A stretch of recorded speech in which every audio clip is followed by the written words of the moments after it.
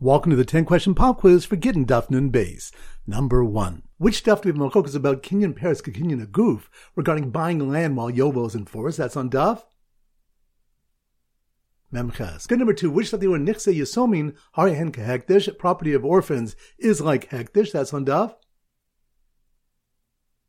Nun Beis. Good. Number 3. Which daf are two explanations given as to why produce which grew in a stone field can only be collected from Bnei Chorin? That's on daf. None. Good. Number 4. Which of the apotropos can tithe on behalf of Yasomim in order to feed them, but not to store away the produce? That's on daf. None Beis. Good. Number 5. Which of the when one is chai full payment when his ox gores an ox of hektish? That's on daf. Memtes. Good. Number 6. Which of the distinction between one admitting he found one of two purses tied together where he has to swear, and the case of admitting he found one of two oxen tied together where he does not have to swear? That's on daf. None of. Good. Number 7. Which daf do we have Malchokas if Kinyan Peres Kinyan Aguf regarding bringing Bikurim and reciting the Bikurim Pesukim? That's on daf.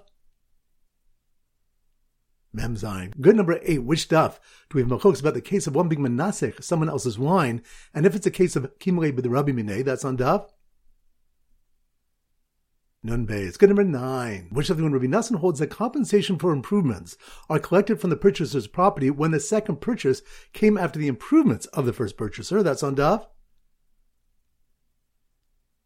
None of. Good. Number 10. Which daf you have a question if a Baal Chov can collect from gifted properties where unsold properties are available? That's on daf.